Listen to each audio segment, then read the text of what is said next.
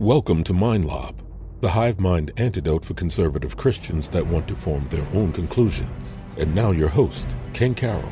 Welcome back to MindLob. We are already in episode 13, and in this episode we're going to continue the look at the book of Genesis, and we're going to go through Genesis 1:1 and 1:2 and look at some oddities in different ways people look at 1:1 and 1:2. But before we do that, I want to throw a few things out. I have some holiday gifts for you.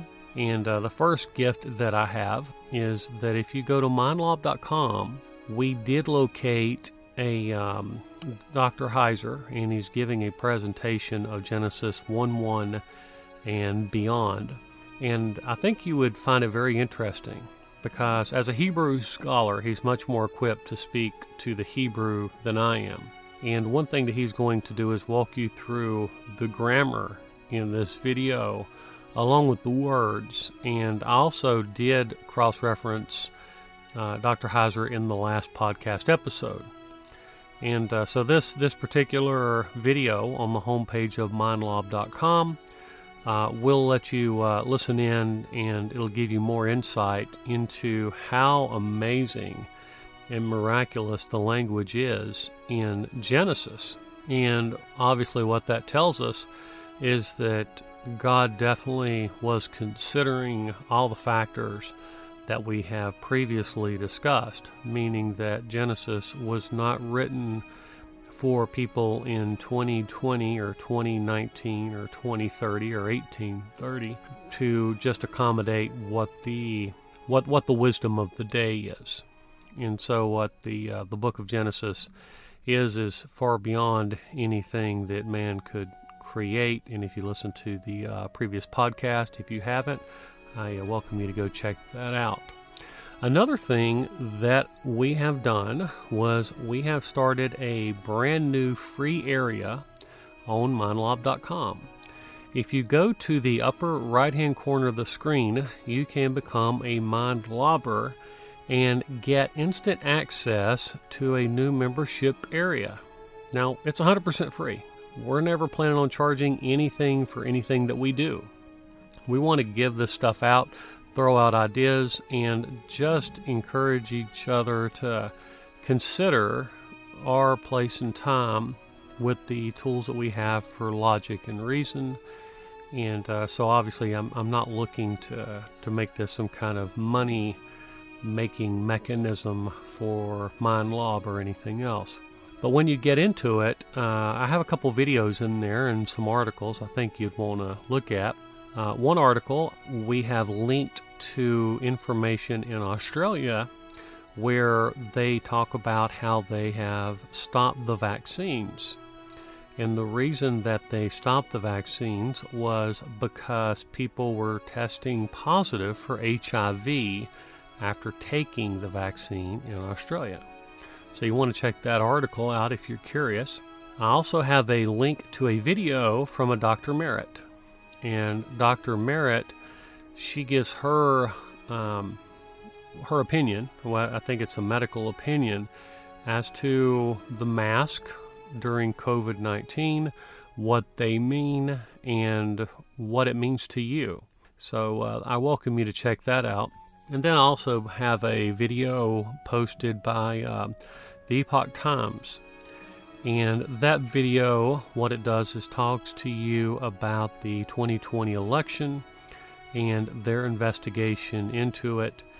And I found it pretty interesting, and I thought I would put that in the members area as well. So this is where whenever we run across something that I think you'll find interesting, we will add it. Of course, the infographic that corresponds with episode number 11 is in the membership area, and the Heiser video is also in the members area as well. So anyway, I welcome you to drop in there, add your information, and I really think you'll enjoy the information.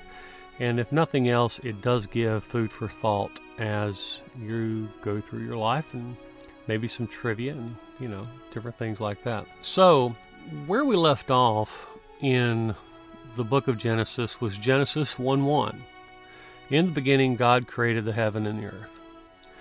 And so when we look at Genesis 1:1, the first thing that I would want to point out is that it's a faith issue.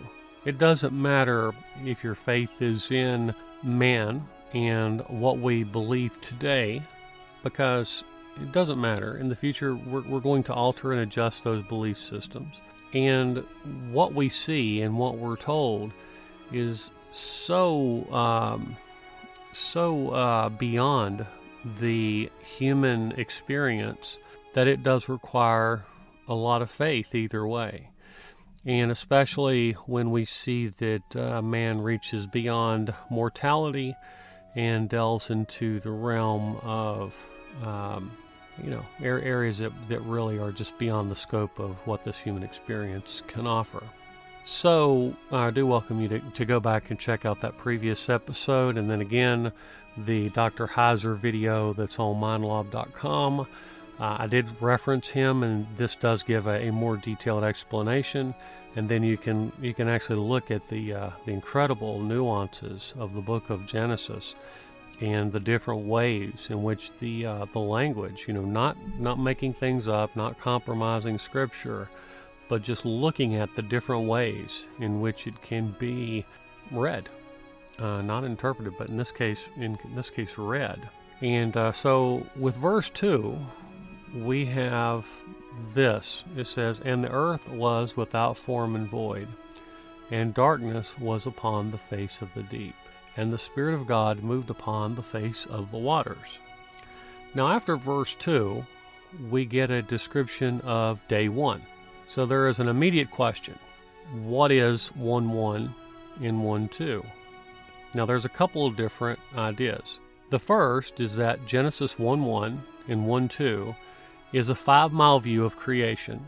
And then starting in verse number 3, it starts to break down in detail that overarching synopsis. And so then 3 is the beginning of the breakdown, obviously. And then you have other people who say, well, no, that's not really what that is. What that is actually a separate event. So there's an unknown amount of time when verses 1:1 and 1:2 occurred, and then we have this sequential substate that happens after 1:1 and 1:2, verses 1:1 and 1:2 being a synopsis, and then starting with verse number 3, breaking down into detail 1 and 2. So you have two different perspectives. Then also there is another perspective within verse 2 where it says, "And the earth was without form and void." So if you want to go break down the Hebrew and look at that, what you're going to find out is that there are some people who believe that there is a space of time between 1:1 and 1:2 where something happened, and then there was this judgment, there was something that happened, and then God rebooted or started to reconstruct creation.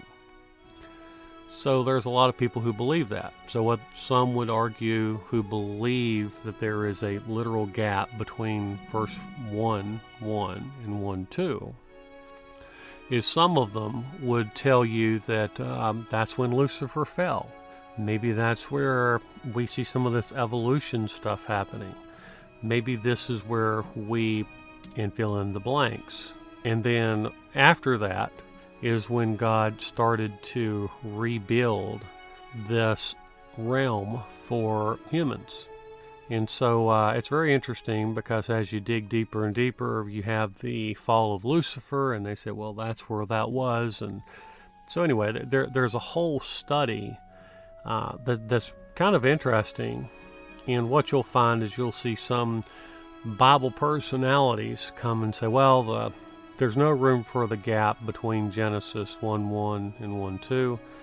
I just got through listening to one very popular person, his 3 arguments against the gap, and I didn't find it that compelling for me personally, and I don't know. It's like, I'm on the sidelines here. I listen, and I can listen to anyone and their interpretation of it. So I don't really feel like I'm not married to either view. I like knowing the views. Now in regards to possibly evolution happening between 1-1 and 1-2, there are theistic evolutionists, right? They believe that evolution, God used evolution, or somehow they're intertwined with each other. So what you have is people who are looking at what science is telling us, and they don't want to look foolish, and so what they'll do is they'll say, well, maybe God used evolution. They're trying to cling on to two concepts that I don't think can be rejoined. But the big reason that I reject the evolutionary premise is because it just seems unrealistic from my background, from a computer programming perspective, to realize that all this logic and all this, biological code created itself and made all this hardware without any blueprint. I can't get around that.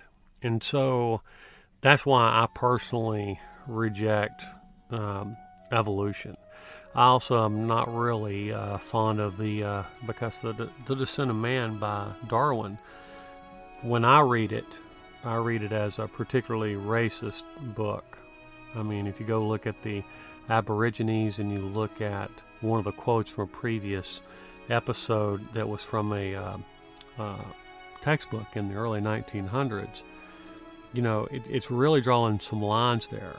And, now, of course, in today's world, they try to soft sell the idea of what it means, but it definitely has a really ugly side to it when you look at evolution and its natural repercussions. I'd also there's just no evidence. I mean, the evidence that I see is kind of like elementary, like this kind of looks like that, and so therefore, and then their code. Anyway, go listen to previous episodes. It just seems, it feels like a religion. So when you get into, in the beginning God created the heaven and the earth was without form and void, and darkness was upon the face of the deep, and the Spirit of God moved upon the face of the waters. We could get into a Hugh Ross type theory. Now, Hugh Ross is not an evolutionist. A lot of young earth creationists try to categorize him as an evolutionist. He's not. He's very clear about that. But what he does do that I think is kind of interesting is he puts God's perspective into account with at least one of his lectures that I heard. And basically what he says, he goes, now, kind of listen here where God's at. The Spirit of God moved upon the face of the water. So where is God? Now we got the perspective in 1-1 of being outside of where we live, and then we have verse 1-2 where God moved upon the face of the water. So now it would be as though God is looking from the vantage point of being on earth. And I think that's really interesting, because then what Hugh Ross does is he kind of goes through and he says that, okay, and then there was light. And, as we move further into 1-3 and all the days, what it does is not saying that light didn't exist, but basically this is looking at the creation from the standpoint of being on earth and God putting into place a water cycle and all these different attributes associated that we know do exist. And so I find that perspective kind of interesting. And if you're thinking long periods of time for the days, and we're going to get into this whole thing about days and what they mean and all that. But when you get into this day-age theory, you might want to check out Hugh Ross and what he says about it. If I can dig up a video, I'll throw it in the membership area of the website too for you to take a look at. I'll mention it in the next video or the next podcast if I find something. So if it's a synopsis, if 1:1 and 1:2 is a synopsis, then verse 3 simply is extrapolating 1:1 and 1:2. Okay, the 5-mile view, and now we're going to zoom in and tell you all the details. If not, then we have a separate event of an unknown amount of time before 3 begins. It could be one of the two there. And so which one is it? I don't know. There's a lot of good arguments both ways. And again, I think that the way that this is structured is not God being coy, but God is considering the error of man, the arrogance of man, and man's desire to not be happy with the questions. You see, if this is God conveying a message to us, we have to ask ourselves, what is the purpose of the Bible? What's the big purpose here? It's a relational book. God wants us to seek Him. God wants us to try to understand Him. You're not going to be tested, and I'm not going to be tested on, whenever we meet the Lord.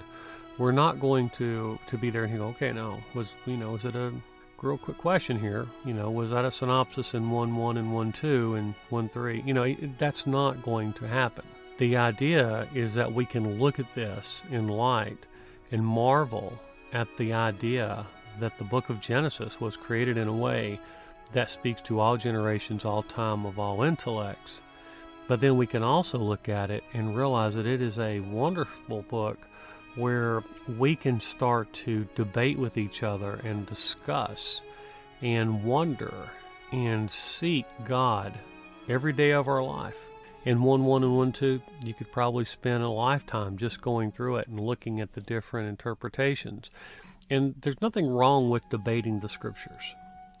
But when it becomes a dogmatic argument, and when it becomes something that gets in the way of the relationship or gets in the way of someone considering God, then I think we have a problem. So if you take, if we go back to Hugh Ross, for example, he's criticized by the young earth.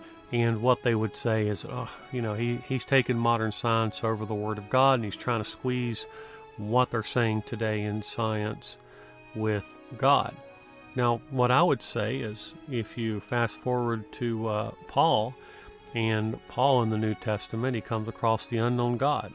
Now, there was an unknown God, unknown statue, and it was just in case in a polytheistic world or society, what he did, they made a God just in case they forgot one. Now, this is an extra one. This is the unknown God. And what Paul did was Paul said, okay, you see this unknown God, let me tell you about this unknown God. And then he equated their culture and their time to the unknown God. And what it did was bridge the Christian worldview to a polytheistic society.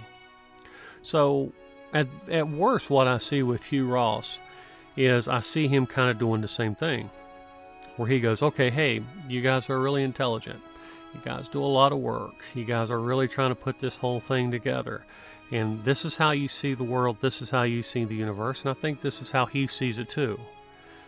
But I think what he does is he goes, okay, now in light of that, let me tell you about how this God can work within that framework. Let me tell you how God can work.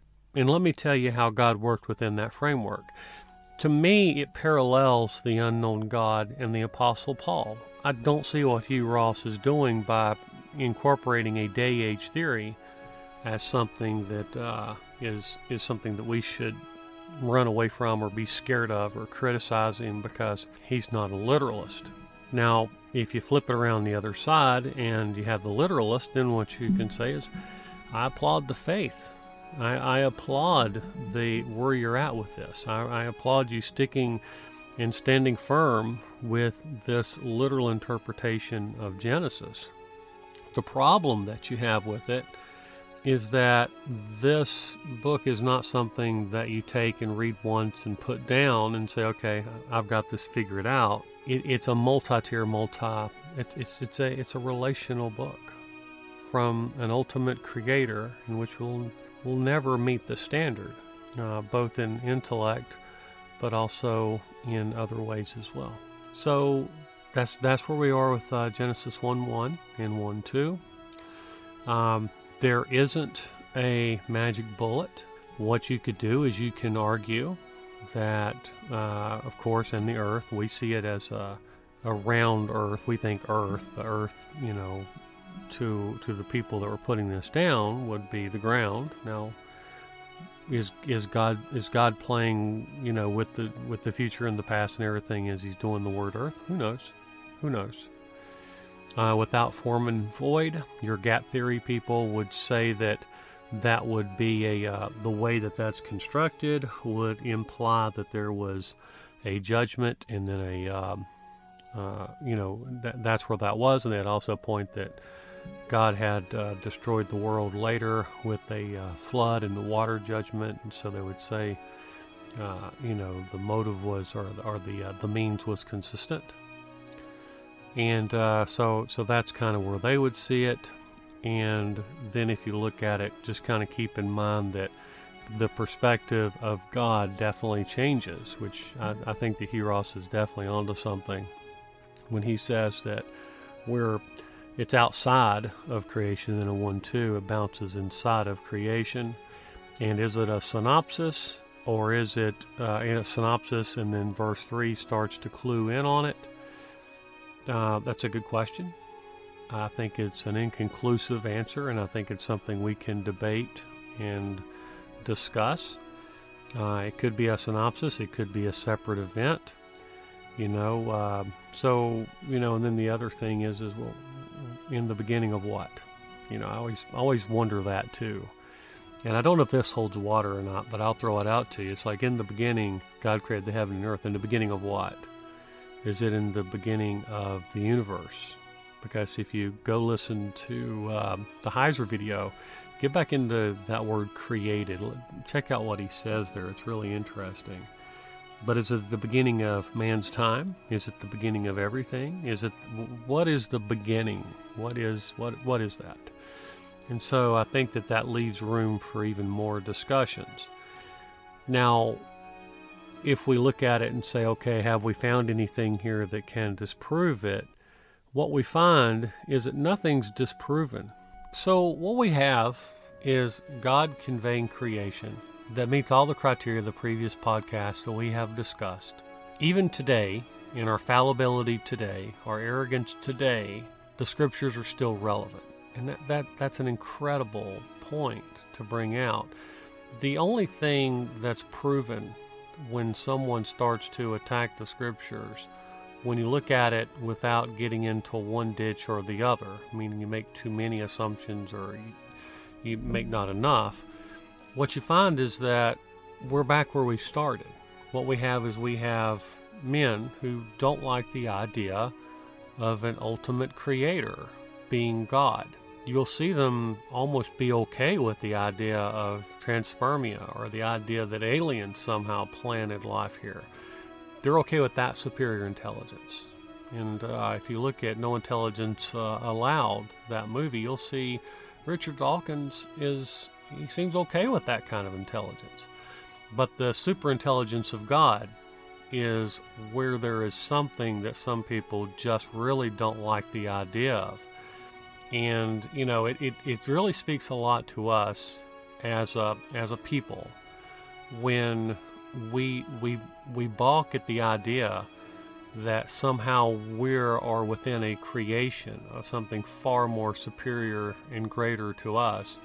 And that's what God is. And I don't see a real problem with that. Now, when you look at when it is rejected or when it is accepted, we have to understand something. I keep going back to this idea that, welcome to the human condition. We're all here. When we do it, we build our belief on Genesis, or rejecting it or accepting it, based upon our personal indoctrinations, our personal interpretations, our personal confirmation biases, and also what we find unpalatable, what we find that looks like we're not going to accept it based upon how we see it within our own mind. And, we can certainly, reject it or accept it based upon that. But at some point, we've got to realize that that is why we're rejecting or accepting the book of Genesis. So with that being said, I am going to button up today's podcast. We are coming up on Christmas. I do want to do a podcast related to Christmas. I'm thinking about a good friend of mine, Chris, who listens to the podcast. He shot me a message, and it was related to Pascal's wager. And so I'm debating trying to put something together, for the Christmas message related to Pascal's wager and the Christian message of hope. So I welcome you to listen to that. Guys, I really am trying to get you some interesting content, and I'm publishing it in that membership area of the website. And again, I'd love for you to get in there and take a look at that. If nothing else, do visit the homepage of the website, mindlob.com, just like the podcast, and listen to Michael Heiser. Because when you start looking at the grammar breakdown and the different ways that he's breaking this thing down, it's again, he's a person. He's not the ultimate authority, just like we're not. We're all humans fumbling around the dark trying to figure this thing out. But when you listen to him and you start to look at the different ways that he's showing you the grammar and the different ways that you can actually read the beginning of Genesis, it's pretty mind-blowing. It's pretty interesting, and it really shows how far we've got to go just to kind of get our heads wrapped around what this book of Genesis is. Thank you so much for allowing me the opportunity to speak with you. On one podcast in the future, I don't want to make this about me or anything like that, but in one future episode, I do want to share with you why I started this podcast. And it has nothing to do with fame and glory and all those Indiana Jones kind of ideas. It's more of there's a whole other rationale behind it, and you're a part of that. And I'm grateful that you listen, and that I'm grateful that you allow me, through all of my flaws and errors and my own humanity, to talk to you and relay a message, and you can throw away what you don't like and keep what you do like, and use that. I just find that such a blessing to me in my life, and I am grateful for you this Christmas season, and I'm grateful that you continue to listen. And again, if you ever have any ideas or anything you want to share with me, you can definitely do that at mindlob.com. Have a great Christmas season. Thank you. Make sure to subscribe to our podcast or visit mindlob.com to learn more.